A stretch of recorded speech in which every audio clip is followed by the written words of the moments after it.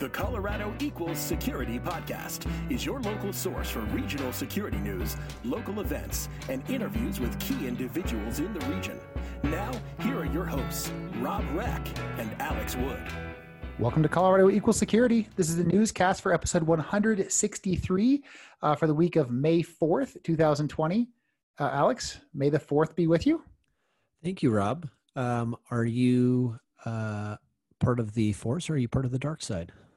Well, I like to think of myself as a relatively good guy, maybe a little bit near the edge, maybe a little Mace Windu-y, where I might drop an F-bomb with my purple sword, but mostly be on the good side. How about yourself? Yeah, I think that I'm definitely on the Jedi side of the Force. It's hard to argue with that, considering they end up winning in every movie. Well, they do a lot more losing than winning, but you're right that at the end of the trilogy, well, I guess the first trilogy, not so much, right? The prequel trilogy. True.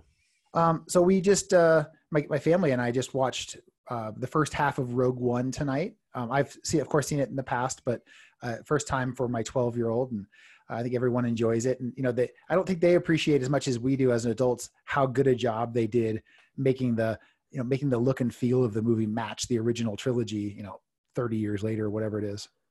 Yeah, I mean, if it weren't for the much greater video quality, there are things that are quite alike from Rogue One to A New Hope.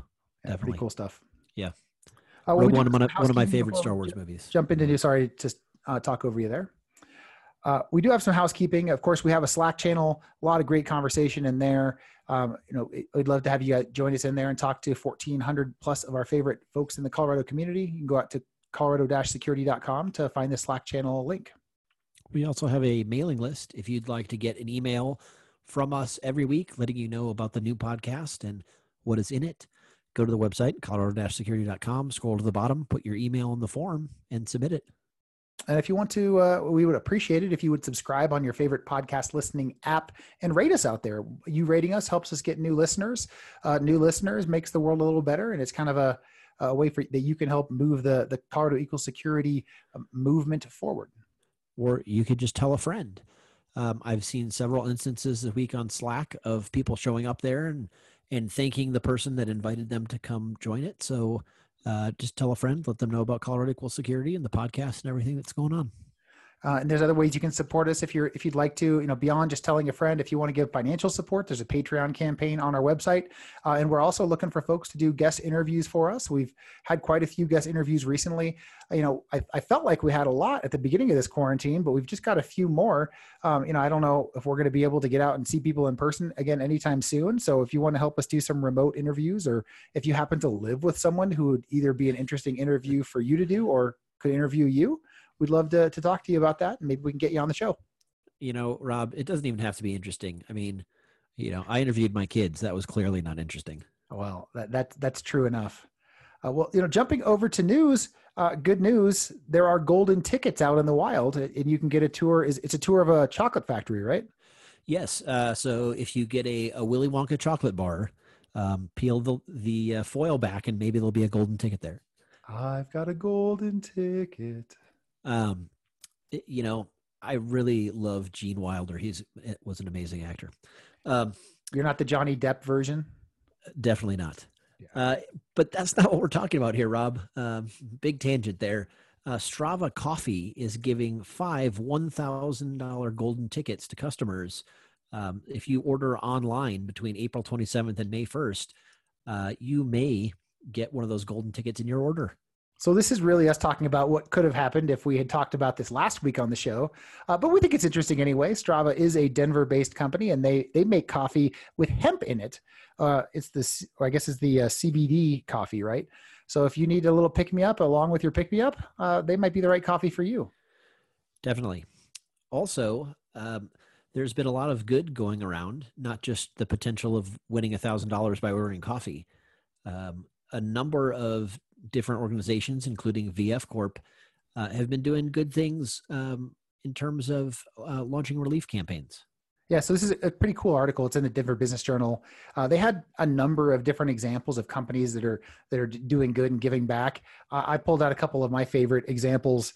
Voodoo Donuts has launched a new donut called the Brainiac. It's a pastry decked out with strawberry frosting and Nerds candies, and they're going to use the profits from this. Are going to go to raising money for the hunger-based generosity feeds.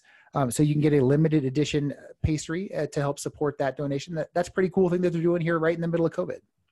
That is cool. The Denver Toyota Dealers Association donated $50,000 to the newly created Colorado Restaurant Response Food Coalition to help with folks that are in need of food. One other one I wanted to call out personally, the Denver law firm Brownstein, Hyatt, Farber, Shrek, they have made a pro bono team to help nonprofits navigate through the PPP, the Paycheck Protection Program. We've heard a lot about the federal government coming up with that program, people running out of money, not knowing if they should be able to get it. So it's pretty cool that they're helping nonprofits figure out how they can take advantage of that and not taking any money for doing it. That law firm has got everyone in the kitchen sink, but they've got Shrek, but no donkey. Oh, I tried to come up with a witty response, but I failed. My Eddie Murphy is not so great. Next story, I'll tell you about these 13 prominent CEOs here in Denver that are helping form a group of their own to help with the well-being here in the area. So these companies, we'll go through who they are, but they created a group called Colorado Thrives, which is a 501c3 that's really just going to be focusing on making the whole area better, and it's really not focused on business improvements. Yeah, it's focused more on individual improvement, which I think is pretty cool, and specifically what they were going for. And the thing that they are focusing on first is around economic mobility. Yeah, pretty cool stuff. They've been meeting for more than a year with the Boston Consulting Group to figure out how can they make a difference, what's the best way to impact the area, and they come up with economic mobility as a first place for them to start. But they say that certainly is not where they want to end up. That's just a starting point for them. Yeah, pretty cool. You've got executives from all kinds of different local companies, including Dan Caruso, founder of the Zayo Group. Steve Cohen from Anschutz Corporation, where I happen to work. The president and CEO of Ball Corp. Rob Katz from Vail Resorts. Steve Rendell from VF Corp. Lots and lots of people from big name companies here in town. Yeah. Aero Electronics made it. Liberty Global made it. Really cool to see so many of these big business leaders in town contributing together. We applaud them for what they're doing and look forward to seeing what's next. In other news, Boston Market has been sold to an East Coast restaurant operator. So Boston Market is one of the, fast casual restaurants that is based here in Colorado. They are a 284 location chain these days, and they were owned by Sun Capital Partners, but were sold to Engage Brands, which is part of the Rohan Group. Yeah, when I mentioned this to my wife, Kristen, she said, "Man, weren't they owned by somebody else?" And sure enough, back in 2007, they were owned by McDonald's. McDonald's is the one who sold them to Sun Capital Partners. So interestingly enough, they've been moved around a little bit, but they are still headquartered here in Colorado, and it looks like that's not going to change through this. They are the biggest of the restaurant chains here in Colorado. Them and Noodles and Quiznos and Smashburger are some of the other ones. We used to have Chipotle. Those suckers left. That stinks, but is what it is.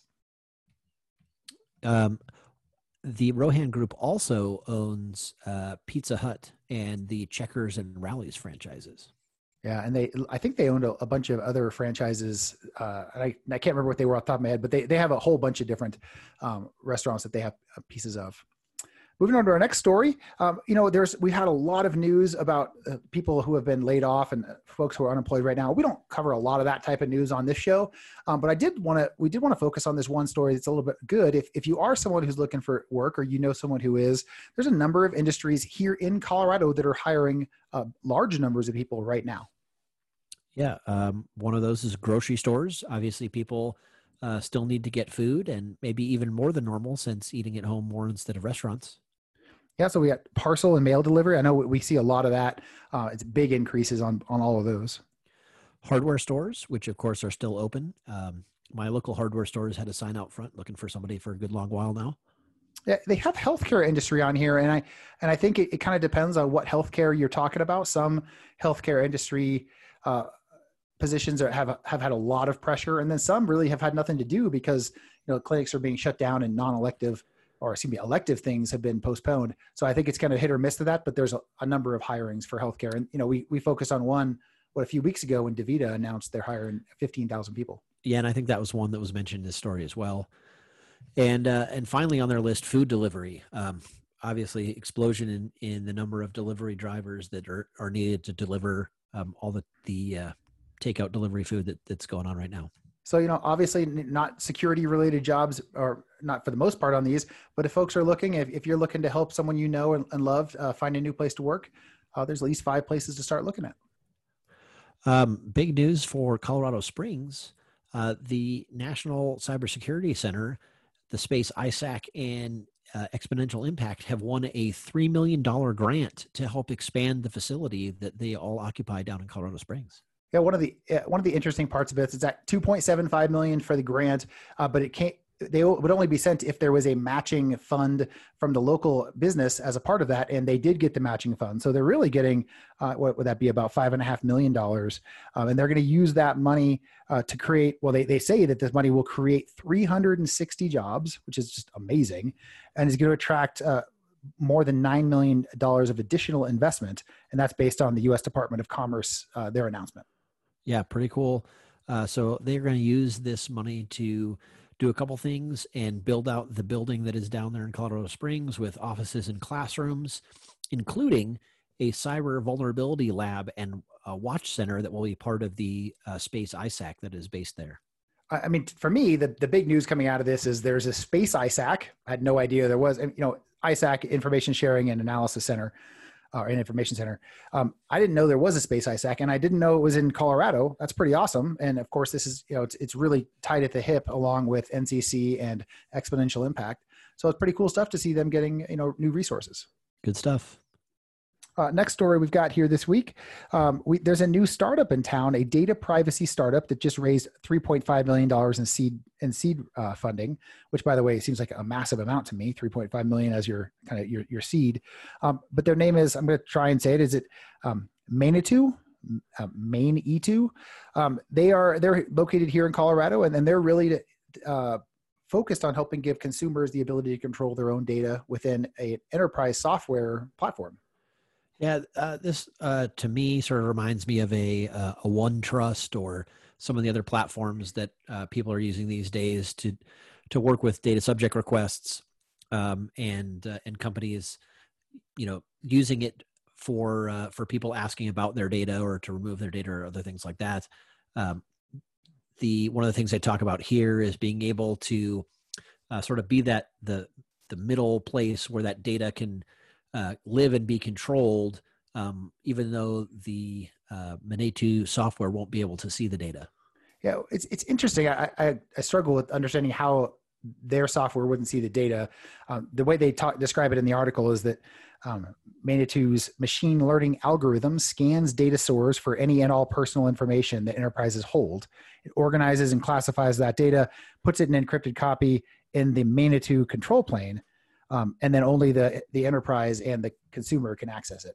Really interesting. I'd be curious how the technology works. Either way, it's exactly the kind of moves that we're going to need in order to really work with this new privacy-focused world. And I'm excited to see Colorado have a company that's focused on doing it. Well, Rob, I can tell you how it works. The seed round was led by blockchain-focused Castle Island Ventures. So clearly, it is the blockchain. Well, if the blockchain's taking care of it, then I'm not worried. Next, an announcement from ThreadX. They are announced a new CEO, Gene Fay, coming in to replace Brett Settle as CEO. Brett is not going anywhere. He is going to assume the role of Chief Strategy Officer.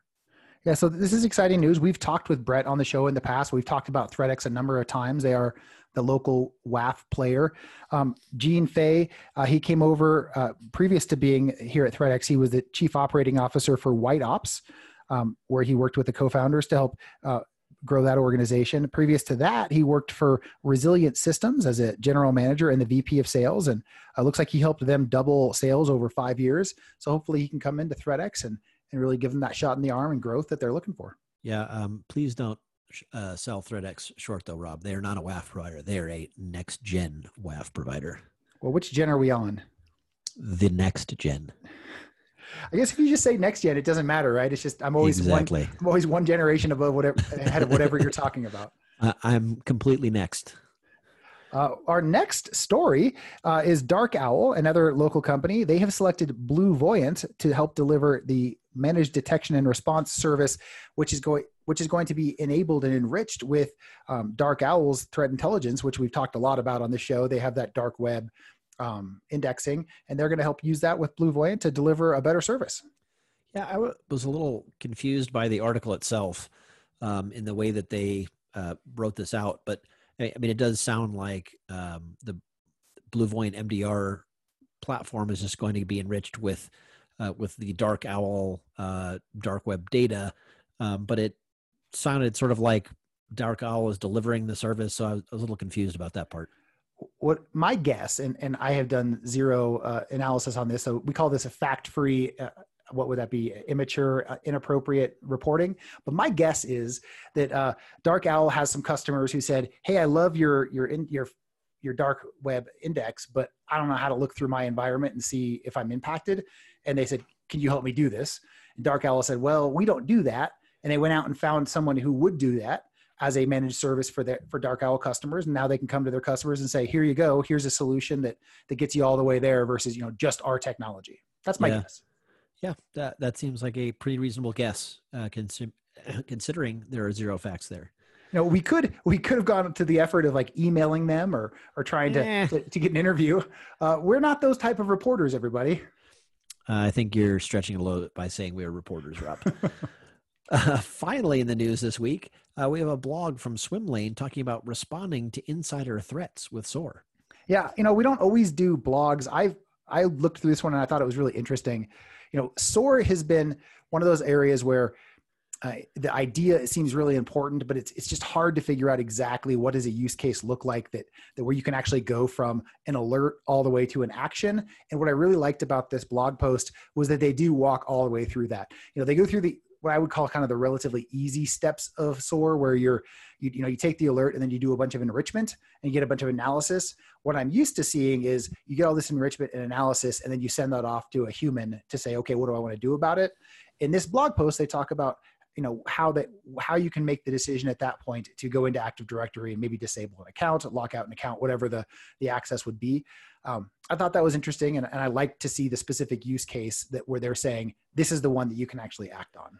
Yeah, I really like the approach. Anytime you have some sort of blog where they take a use case and sort of implement it end to end, either in in their product or some other way, I think that's really useful for people and can provide value to folks that are reading the blog. So yep, good stuff. Good stuff.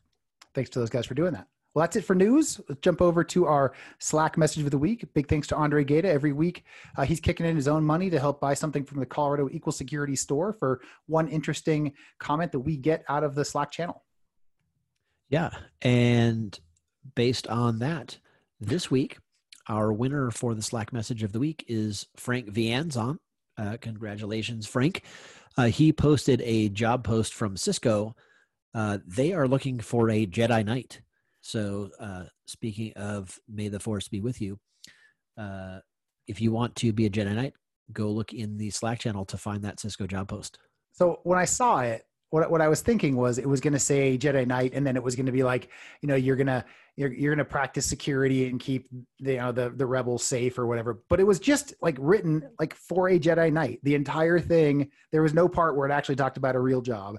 Somebody had a little bit of a fun, we're guessing maybe it was posted on April 1st, but we didn't find it for a little while after. I don't know. Anyway, it was amusing. And thanks to Frank for finding that and sharing it with the community. Of course, at the end, they did say, this isn't a real job post, but we have lots of jobs that you can apply for if you're interested in this. So, but did you apply, Alex? I think I am okay right now. Thanks, Rob. So we do, moving along, we have an event calendar. We've talked about this the last few weeks. There are a number of virtual events that have been spinning up. So we'll talk about a few of those. Still, be cautious as you look on the calendar. Some of the stuff on there has probably been canceled. Make sure before you try and go to something that it's still legit. But these 4 look good. On the May the 4th, Monday, there's a Global Cyber Alliance DMARC Bootcamp. I think this is awesome. If you want to learn about email security, go attend that. On the 5th, ISSA Denver is starting some online virtual meetings. They're doing one called Hangout a Shingle, starting your own cybersecurity company. And Douglas Brush and Daniel Ayala are the ones that are presenting that. Yes, this is cool because the content that they're doing on these is actually from the Rocky Mountain Information Security Conference. That conference has been canceled for the year. And these guys were ready to talk there and have decided just to do that talk for the community virtually. I'm pretty excited they're doing that. And looking forward to seeing the content. On the 7th, we have a similar one, another one of those RMISC talks. It's the Hacker Business Models. They're out innovating the rest of us, and that's by Steve Winterfell. Looking forward to Steve's talk as well. And then on the 14th, the Northern Colorado chapter of ISSA is doing their May chapter meeting in a virtual fashion. And there's a hot tip for all of you guys. If you think, hey, I've never been to the Northern Colorado chapter, that's a long drive from me. You could go anyway. You could do it even though it's not anywhere near your house. That's right. Crash the party. All right, let's move over to jobs. I do have a couple of jobs at Ping and the security team. I'm looking to hire a GRC analyst. This is someone who's really kind of a jack of all trades within GRC, helping us with ISO and SOC audits, business continuity, helping support incoming questionnaires from customers, just even some of our privacy program work. So someone who's looking to get their foot into the security area, that'd be a good first opportunity for you. We're also hiring a product security engineer. This is someone with a development background who can help us embed security practices within our product development lifecycle. Staples is also looking for an AppSec person. They are looking for a senior application security architect. I believe that position is reporting to Dustin Lair, who put out a great post this week on LinkedIn talking about application security testing. Yeah, good stuff. ULA, the United Launch Alliance, is hiring an information security architect 6. If you want to skip those first 5 levels, jump straight to 6. Synoptech is looking for a director/CISO. Charter Communications is looking for a vulnerability engineer 1, vulnerability and remediation. Zoll Data Systems is looking for an information security engineer. The state of Colorado is hiring a senior cybersecurity engineer. Arrow is looking for a corporate IT auditor 1. And finally, PwC is hiring a cloud security DevOps engineer. Pretty sweet. A lot of good jobs this week, especially considering the kind of uncertainty in the market. A lot of good opportunities here in Colorado. I will say, Rob, as the person that's been gathering the jobs for us for the last few weeks, there are fewer jobs out there, but as you can see, there are still some good ones. All right. Well, we do have a guest interview this week. Eric Huffman was sat down with Jason Jakes. Looking forward to this interview. Eric has some kind of an interesting title. You can see how we titled the episode, Entrepreneur, Researcher, and Cyber Psychologist. So that's pretty curious. Ooh. Does that pique your interest? It does. My interest is piqued. Well, looking forward. Stick around, listen to it, and let me know what you think about his cyber psychology. Sounds good. All right. Well, that is it. Thanks, everybody, and we'll look forward to talking to you again next week. Thanks, Rob. Hi, this is Chad Payne, Executive Director of IT Operations for Kroenke Sports and Entertainment. Welcome to Colorado Equals Security for Colorado security professionals by Colorado Security Professionals. Colorado Equals Security, this is Jason Jakes, host of Emerging Tech Fan. I recently attended the Snowfrock conference put on by OWASP Denver. While I was there, I conducted 2 interviews. The second interview is with Dr. Eric J. Huffman, a cybersecurity researcher and founder of Handshake Leadership. Here's the interview. Enjoy. Dr. Eric J. Huffman. Can I call you Eric? Yes, sir. Please. Thanks for being here today. Oh, no problem. So we are at Snowfrock. You are my second interview, actually. I just interviewed Aaron Cure. What do you think of this conference? It's awesome. It's different. It's definitely more software driven than most of the cyber conferences that I've been to. Much more talking about the the internet and the DevOps and the development process. It's amazing. It's amazing and it's different. So it definitely has its own space and its own lane within the whole conference realm. So you go conference to conference. A lot of times you hear the same thing from a different person. That's definitely not here. Yeah, there's very different topics here for sure. Yes. I've been impressed. This is my first SnowFrock. How about yourself? It's my first kind of. Okay. The first experience was actually last year during the bomb cyclone. So I couldn't make it up here. Were you supposed to speak at that one? Yes, I was. But you couldn't make it up? No, they shut down the interstate, so it was impossible for me. The interstate and even the back route. Yeah. There was no way aside from an airplane, and they weren't even flying at that point in time. Oh, wow. Okay. So then this is technically your, I guess your first. Yeah. But it's supposed to be your second. Yeah. And you just got done with your talk or your speech. Yes, what was sir. it on? It was on cyber psychology. Okay. So that's and this is going to dive into your research, right? Yes, sir. Okay, so Yes, sir. let's pause on that because I do want to dive into that. But before we kind of go that route, let's talk a little bit about your background. So, are you from Colorado? Yes, sir. Born and raised. Yeah, where at? Fountain, Colorado Springs. So Okay. down south of about an hour south of Denver.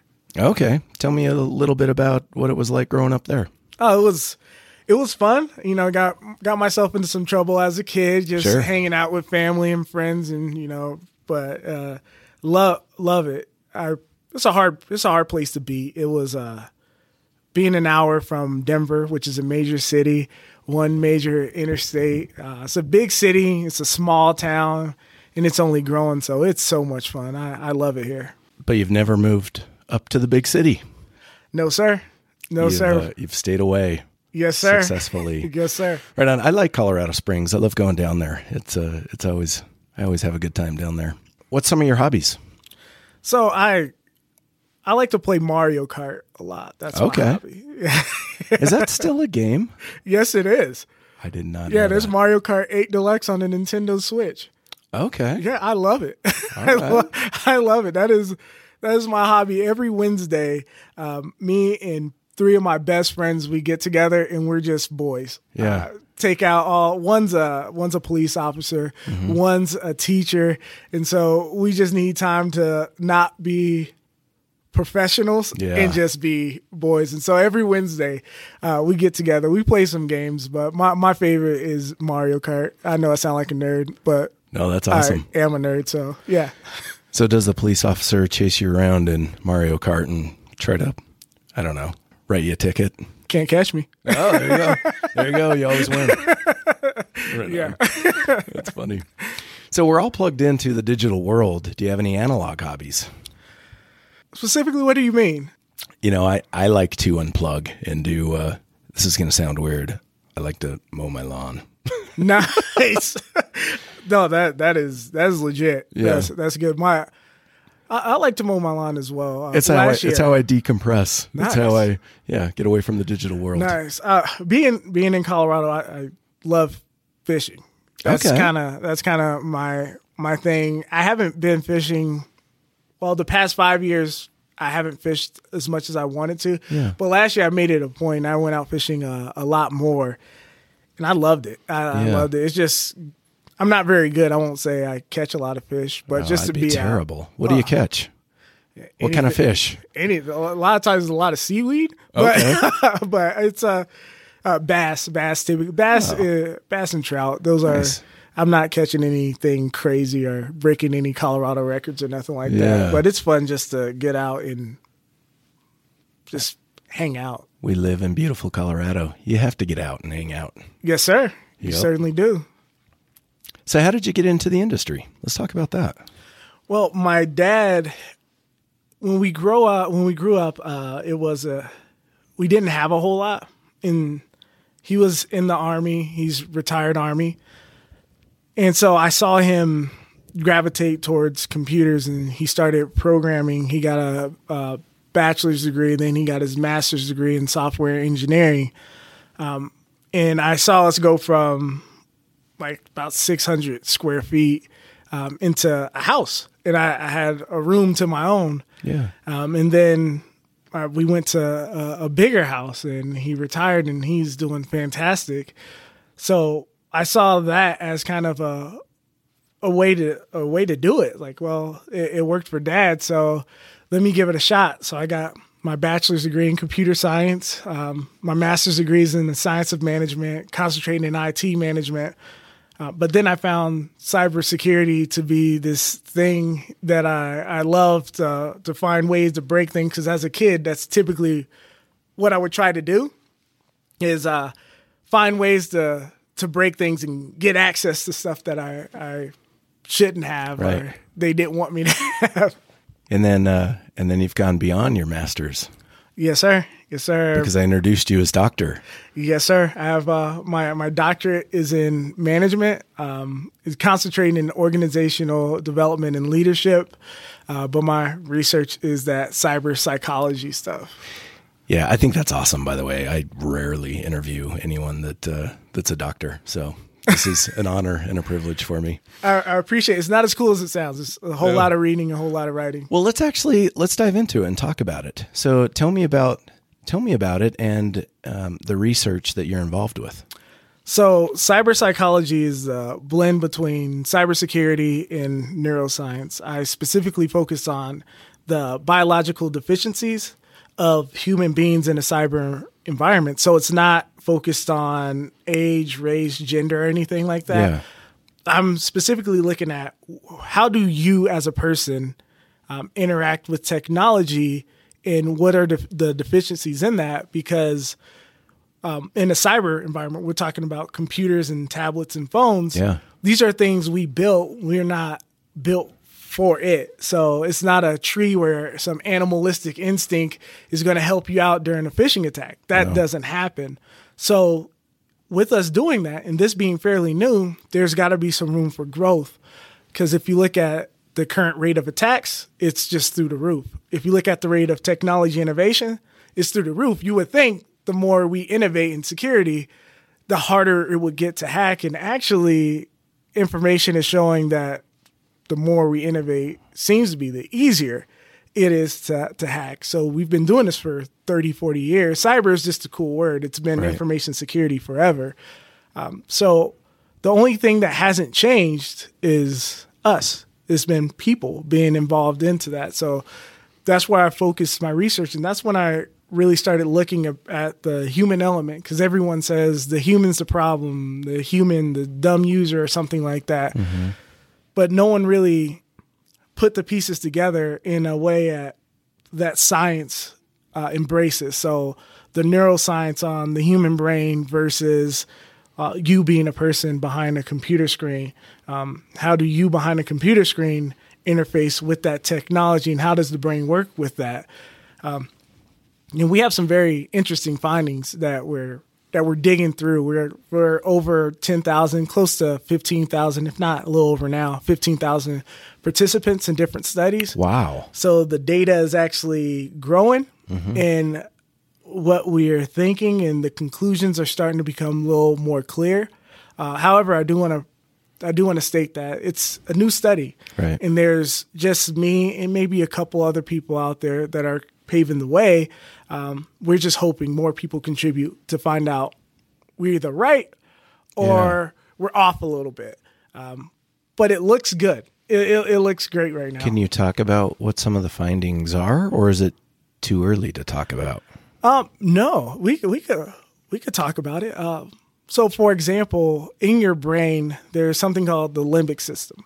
Okay. The limbic system is fight or flight. It's actually fight, flight, or freeze. So with fight or flight, if someone ran into the room acting crazy, immediately you're either going to fight or you're going to run faster than what you ever thought in your entire life. And that's a biological function. That's not a decision based on your past, your background, or anything like that. You're either going to fight or flight. Either you're going to feel like you're tough or you're not, or something along those lines.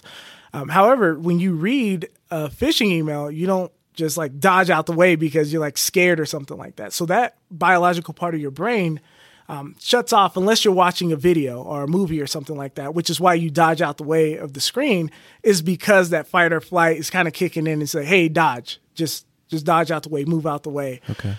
So we partner that area not being activated with the notion and the fact that when you read, you actually read in your own voice. So you don't read in my voice. You don't read in a stranger's voice. You read in your own voice. And now if I send you an email, because if you don't know me, you don't know what voice to read in, so you're going to read in your own. So it breaks that biological barrier down. Yeah. Because I couldn't walk up to you and say, hey, can you go buy me a $500 iTunes gift card, scratch the back off of it, and give it to me? Most people on the planet, I'll just pretty much say everyone on the planet would say no. However, that's one of the attacks that are happening and is working. It's because that biological barrier is broken because you're reading it in your own voice, unless you know the name or unless you know your loved one. So like your wife or your kids, if they send you an email, you begin to read that in their voice, which is even more dangerous because you trust the messenger more than you trust the message. Right. And so as you start to read the message, it doesn't matter what it says. The messenger is a trusted source. It's a person that you love. It's a person that you trust. And so there is a huge problem with that. So we started working with different organizations and conducting phishing campaigns in a different manner. I preach that we need to practice how we fight. And we typically don't. So we send a phishing campaign with the Nigerian prince or something like that, and no one's really following. So you're the one doing all these phishing campaigns. Is that what you're saying? I do some of them. I don't. But it's all for research. Yes, exactly. Exactly. I'm not sending them out. We have approval and there's a scope. Okay. And so we're not phishing people just to fish people. But every time we conduct one of those phishing campaigns, we interview the participants, and the findings are mind-blowing. You would think that it's not just, hey, you're a dumb user. So if we worked with the organization, we spoofed the CEO, and so the email looked like it came from the CEO. The individual had clicked the link, and during the interview, he told us, he's like, the CEO scares me, that he just laid off 100 some odd people, and I don't want to be laid off as well.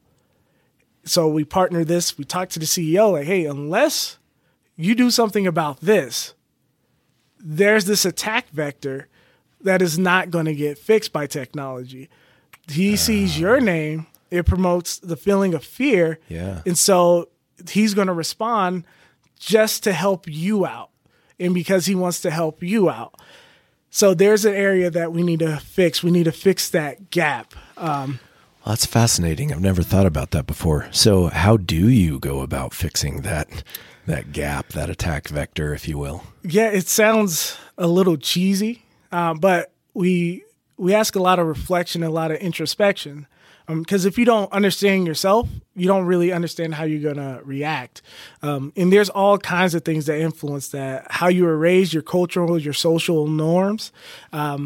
We've seen the social engineering practice where people hold a box of donuts and they just follow you into a secured building, and you just hold open the door because you're being nice and you're holding open the door, and who's going to deny donuts? Yep. And so they walk in, and next thing you know, you're hacked. Or they start dropping thumb drives everywhere. And you pick up a thumb drive, you plug it into your computer because you want to find out who to give it back to. We'll just say you just want to find out who you give it back to. And next thing you know, your computer's compromised. Or you drop a thumb drive and you put layoffs. You write layoffs on it. And of course, you're going to be really interested, and you're going to plug that into your computer, and you've been hacked. The largest hack on a military facility came from exactly that. They had a thumb drive, they threw it over a fence, the person plugged it in, then the rest is history. No kidding. Yeah, so there's issues that we need to face as people, because the more we innovate, it's not a 1-to-1 ratio. Just because we innovate and we make it harder for attackers, that innovation's available to the attackers as well. So we developed encryption for data confidentiality, so you can't read it. The attacker took that and they developed ransomware. So unless we start addressing us and we start looking at us as a potential problem and a potential solution, we're going to run into some issues. We did a study recently with over 5,000 participants, and we found cybersecurity professionals click links at a higher rate than the layman. So it's not, you understand cybersecurity. It's not, well, I understand cybersecurity, I'm not going to fall victim. No, if I get an email. It's not curiosity. Yeah. If we think we're safe. You're right. You're right. If you send me an email and you pretend to be my mom, I'm going to feel some kind of way. Yeah. You know, I'm a mama's boy. I love mom. So I'm going to start reading in her voice. Right. And immediately you have my attention. At least you're going to have my attention. If we go by the notion that I'm a cybersecurity professional, I'm going to never fall victim to a phishing scam, it's not because you're a cybersecurity professional. It's either are you cold enough to turn off that part of your brain that you see a name of a loved one, you're not going to feel anything, or do they just not know how to reach you? If you're a sports fan, if you're a Denver Bronco fan, and they say, hey, Von Miller got traded, send in a phishing email, boom. You're not going to read it? Yeah, probably would read it. Yeah, like if you're just be honest with yourself, that's what we're facing.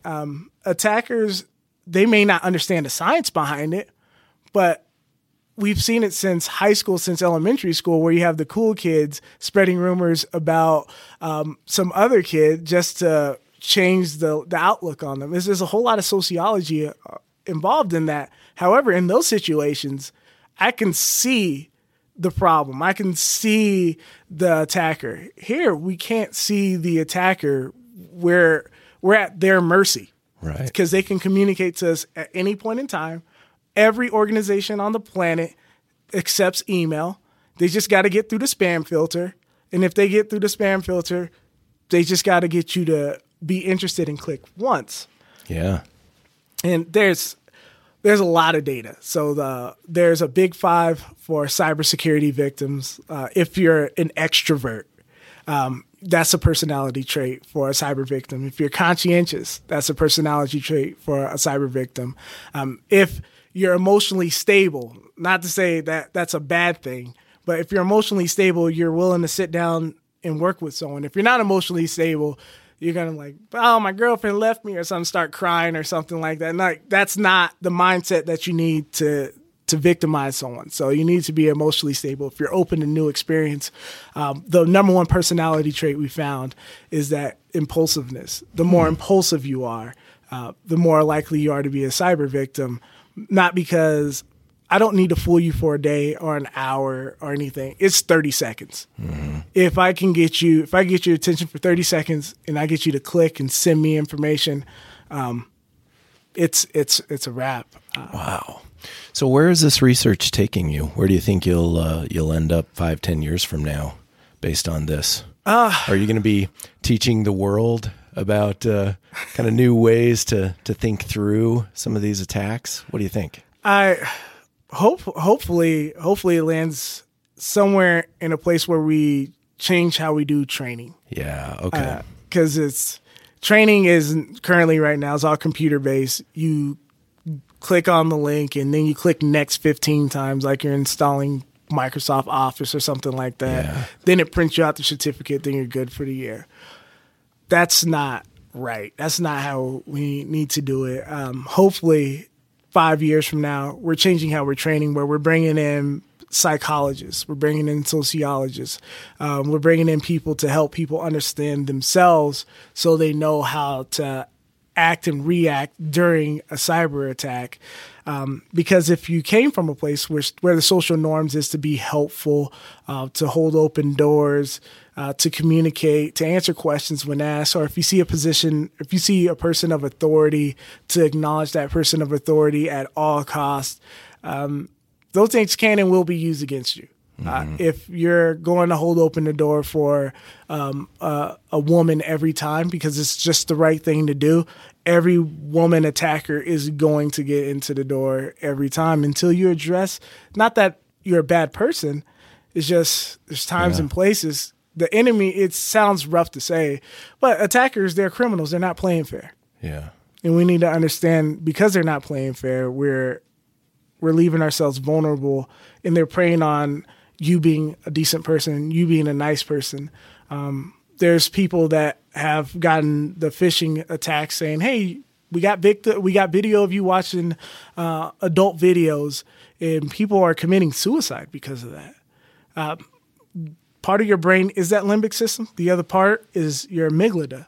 And there's something called amygdala hijacking, where your brain literally shuts down and it just focuses on something that needs immediate attention. And you're no longer thinking rationally. And that's a biological function. That happens to everyone. It's not that if you see the same phishing email, you're going to react the same way. That's not it. It's just, how do you get to someone? How do you influence their behavior? That's what they're focused on, is how do I get you to click? How do I get you to send over the the iTunes gift card information? How do I get you to do that? If I could influence your behavior, then you've been had. And we're not really focusing on that in cybersecurity at all. We're focused a lot on the firewalls, the IPS systems, DevOps, and cyber hygiene, all the buzzwords. All the buzzwords that actually get people to click. Because it's the cool thing, rather than, you know what, you are the problem and this is why. Yeah. And let's take some time. Let's address that. So I think it's interesting that you mentioned the fix really here is ultimately training and how we go about training, because you have an interesting background. You've been in traditional academia. You were a dean or an assistant dean for a school? Yes, sir. What's the story there? So for a while, I was a dean and an associate dean. Okay. And an associate director. So being in traditional academia was fantastic. Yeah. I really enjoyed it. Meeting a lot of people, meeting a lot of students, seeing people through their journey into this industry or another industry. It didn't really matter to me. It's fun. I love it. And then now you're doing more boot camp style training, right? Mm-hmm. Because you're teaching at SecureSet. Yes, sir. So how do you see, the world evolving, I guess, traditional academia versus boot camp style training versus where it should be going? I guess either one of those things or both. What are your thoughts there?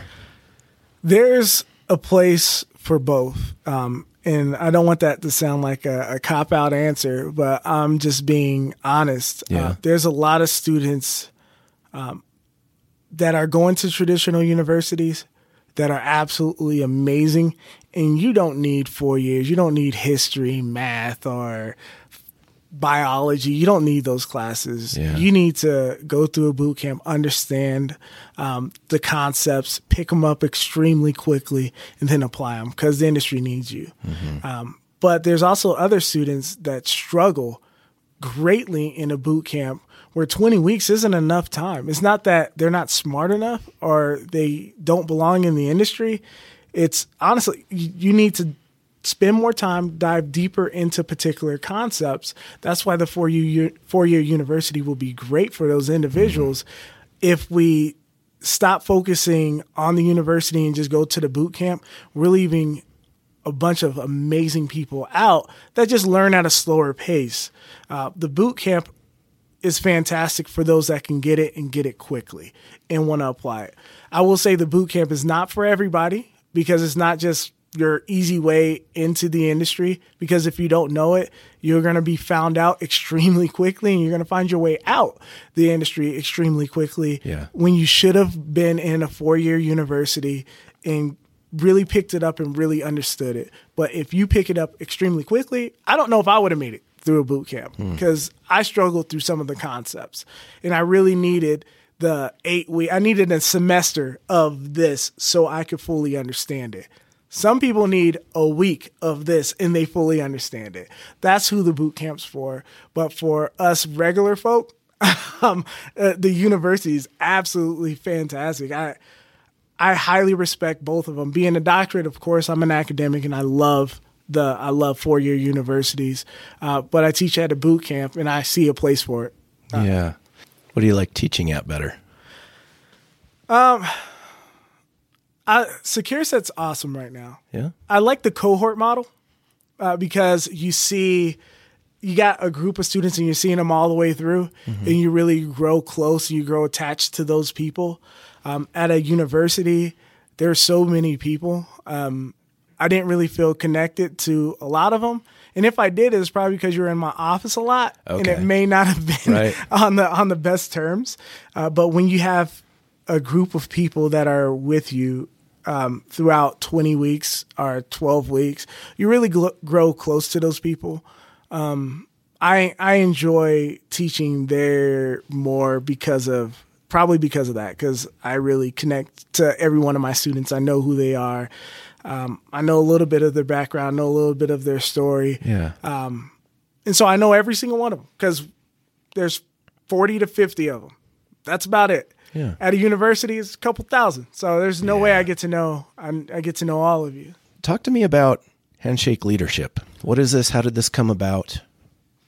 Well, Handshake Leadership is my company is a company that I own. We focus on organizational development, leadership development, and cyber education consulting. Those are the three things that we feel we're really good at. Okay. And it started when I started my doctorate. Every instructor that I met was a consultant, and I looked up and I aspired to be like every single one of them because they're absolutely amazing and fantastic. So I figured I'd give my shot. I'll start consulting as well. Little did I know, part of my dissertation topic was on a new organizational model. Now, no hierarchy, because to say, hey, I work below this person, I work above this person, it's kind of demeaning. It's really demeaning. So we focused on a circle on an organizational chart. And so if we follow that, our motto is purpose over profit. So we don't deny any company, we don't deny any organization because they can't pay. Okay. So that's who we are, and I absolutely love it. We're rocking it right now. It's truly a dream come true for us to be in the position where we are. Like, some self-bragging is we won Best Social Impact Company in the Colorado Springs Business Journal the past 2 years. Yeah. Congrats. Appreciate it. Undeserved. 100% undeserved. Why? To be honest, when I see our name and you see organizations like Pikes Peak United Way, you see organizations like Tessa, I'm like, we teach kids and stuff. We have some boot camps. We do some fun stuff with kids, but we're not saving lives, and those people are. Pikes Peak United Way they're donating thousands and thousands of laptops to schools, and Tessa's helping women and men in abusive situations. Nothing we do compares to that. So it's totally undeserved. So if anyone's listening, we appreciate it. We love you. We love the support. Support them. You can support us as well, but the vote for Best Social Impact Company is probably to the most impactful company. And they can't win it every year, so it's true. They need to spread it around. So you get to win it one year. I appreciate it. So the Handshake Leadership, then, it's teaching cybersecurity, right? Ultimately to a wide range of organizations, including kids. Yeah. Tell me a little bit more about that. So we teach teachers how to teach cybersecurity. Okay. That's our number one thing. We also teach kids as well. Okay. Because a cybersecurity professional is not going to take a teacher's salary, because teachers are grossly underpaid. Yep. So what can we do? We just can't sit here and say, well, tough luck, teachers. And then they go to some cool coding boot camp. They go to some cool cybersecurity boot camp. Then they go into class and they feel like they're cheated. And so they lose their interest because they spend most of their time in class. So we teach teachers just how we teach cybersecurity professionals. They go through all the training. They learn how to actually do the stuff, and they certify as well. Okay. And currently we're developing our certified cyber teacher certification. Okay. Because we want to certify those teachers that understand education and cybersecurity. Right, cool. But we also teach kids. a cool thing we do, we teach Girl Scout troops. Yeah. Because Girl Scouts, they get cybersecurity badges now. Yeah. And so we teach all 3 levels for all levels of Girl Scouts, from the brownies to the juniors and the daisies. I know more about Girl Scouts now than I ever thought I would. And we teach them just how one and the same. It's amazing. We go over cryptography. And I remember there was this girl in our last class. I wrote my name up. I was like, if A equals B, B equals C, C equals D, what is this? And she's like, that says hello. And then this other girl in the back, she's like, I wrote my name. I'm like, already? Like, that's an hour-long session at Secure Set. Wow.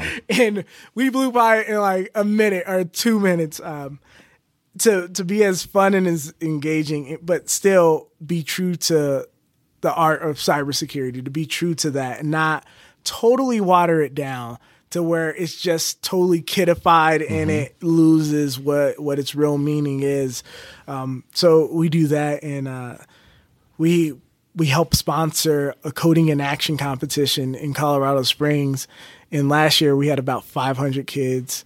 This year we're going to have close to about 500 kids. Wow. And it's amazing.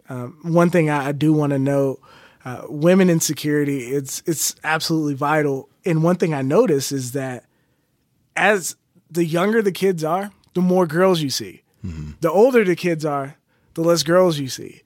And I don't know exactly what we're doing as a society. I say that we as a collective to prevent that from happening. Because last year, the 3 of the winners for the coding in action competition is a group of girls. I'm like, dude, don't you girls stop this? Like, it's so fulfilling. It's so amazing. And we do all of it.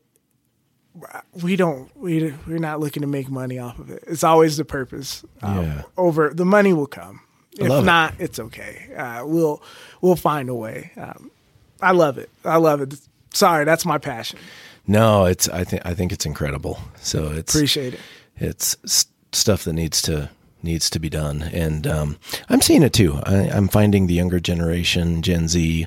There's definitely far more diversity. Yeah. That's interested in technology, hopefully cybersecurity. So I think it's great that you're seeing it too. I appreciate it. Tell me about TEDx, because you did a TEDx speech. I did. In Colorado Springs. Tell me a little bit about that story. I did. It was absolutely fantastic. So one of my friends, he supports me a lot, and he asked, are you going to ever do a TED Talk? And it was kind of an ongoing joke. Like, hey, you should do a TED Talk. Like, hey, we love the research. You speak a lot. You should do a TED Talk. So I get an email, and it's from TEDx. It's like, hey, apply, submit an audition for TED.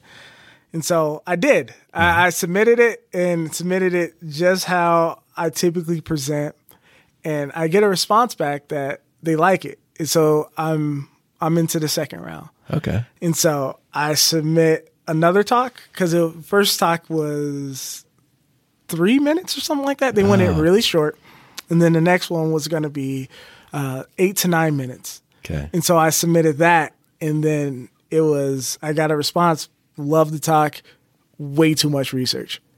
So I'm like, that's who I am. Huh. Like that's my research. Yeah.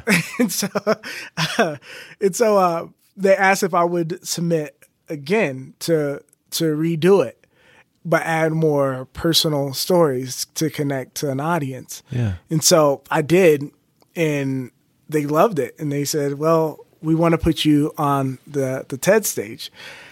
And it was eye-opening to me. I learned a lot. Yeah. I learned a lot. It was a very positive experience overall. What'd you learn?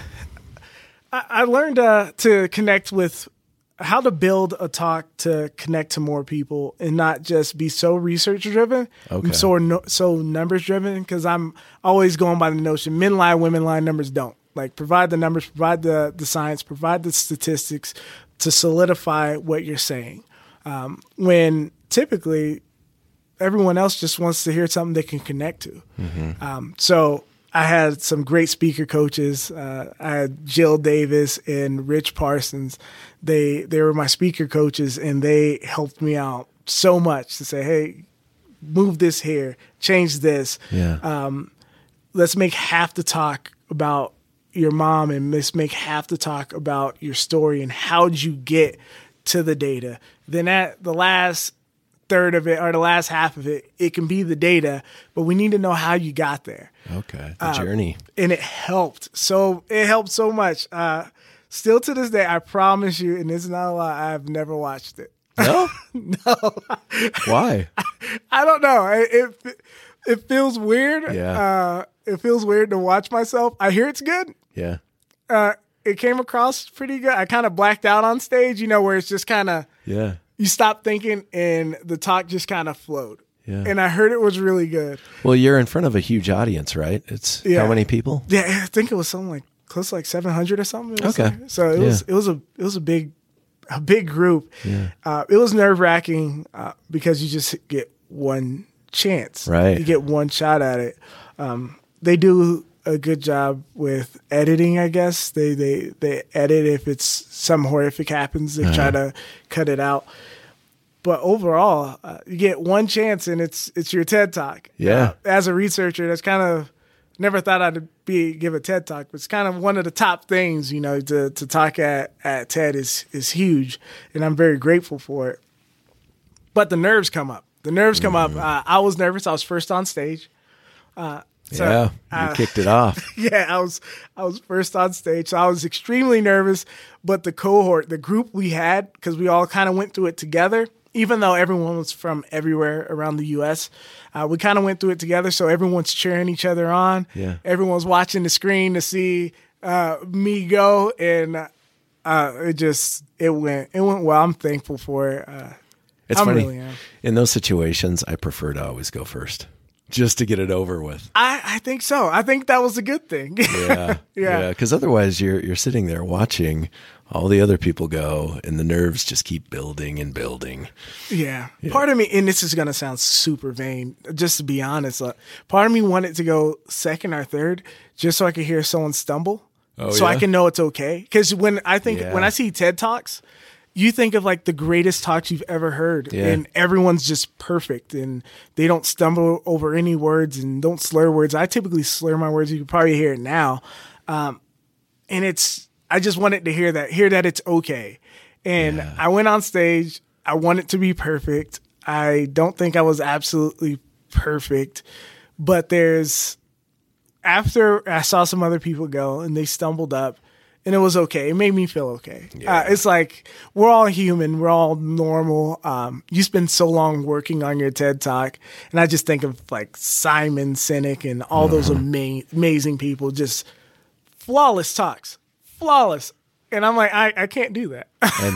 And yet often in their minds, they mess stuff up. You're right. So You're right. it's all perspective, but I think that's awesome. Right. It was so fun. So fun, though. If you have a story to tell, I definitely recommend it. Yeah. Screw it. Give a TED Talk. I'm not sure if I have a story to tell. I'm sure you do. I'm sure you do. That might be in my future.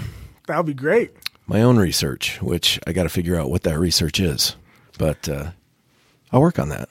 I'm sure everyone has something they've gone through. That's true. It may not be research driven. Yeah. It may just be something you've gone through. Yeah. There was a young girl in high school that spoke about like veganism and things like that, and it was a very, very solid talk. There was a woman. You remember the kids that got their lemonade stand shut down? No.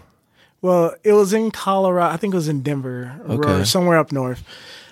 Kids were selling lemonade, and the police came and they shut down the lemonade stand because they didn't have a permit to sell food. I don't remember that. Yeah, so that happened, and she gave her TED Talk there, and it was fantastic. And that she was one of the kids? No, she was the mom, the kid's mom. Oh, okay.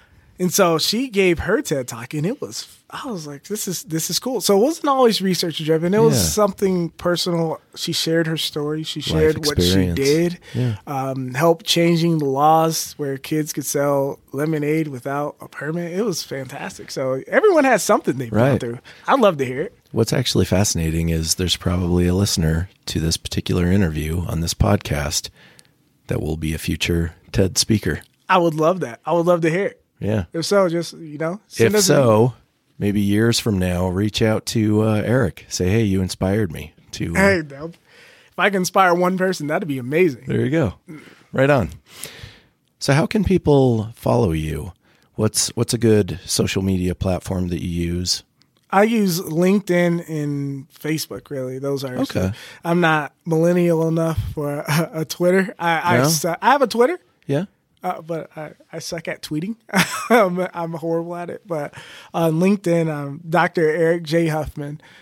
There's a couple Dr. Huffmans out there, so I add the J in there to kind of distinguish myself. Yeah. So you can find me there. Yeah, you can't miss you. That's for sure. Yeah, definitely. Okay, so people should find you on LinkedIn. Yes, please. Connect with you or follow you. I do not use Facebook all that much myself. A lot of really smart cyber people don't, because it's kind of not of a good thing to use Facebook. Let's just stay away from that. Yeah, that topic. All right. Well, it's been awesome having you, Eric. This has been a fun conversation. I've enjoyed it. Oh, thank you so much for having me. I appreciate it. That concludes my interview with Dr. Eric J. Huffman from the Snowfrock Conference. Thanks for listening. Be sure to follow and support Colorado Equals Security on Patreon. This is Jason Jakes saying, be safe out there. Learn more about the Colorado security scene at colorado-security.com, where you can see information about local security groups, a calendar of upcoming security events, and learn more about Colorado Equals Security. Reach out to Alex and Rob by emailing info@colorado-security.com. Until next time, remember, Colorado equals security.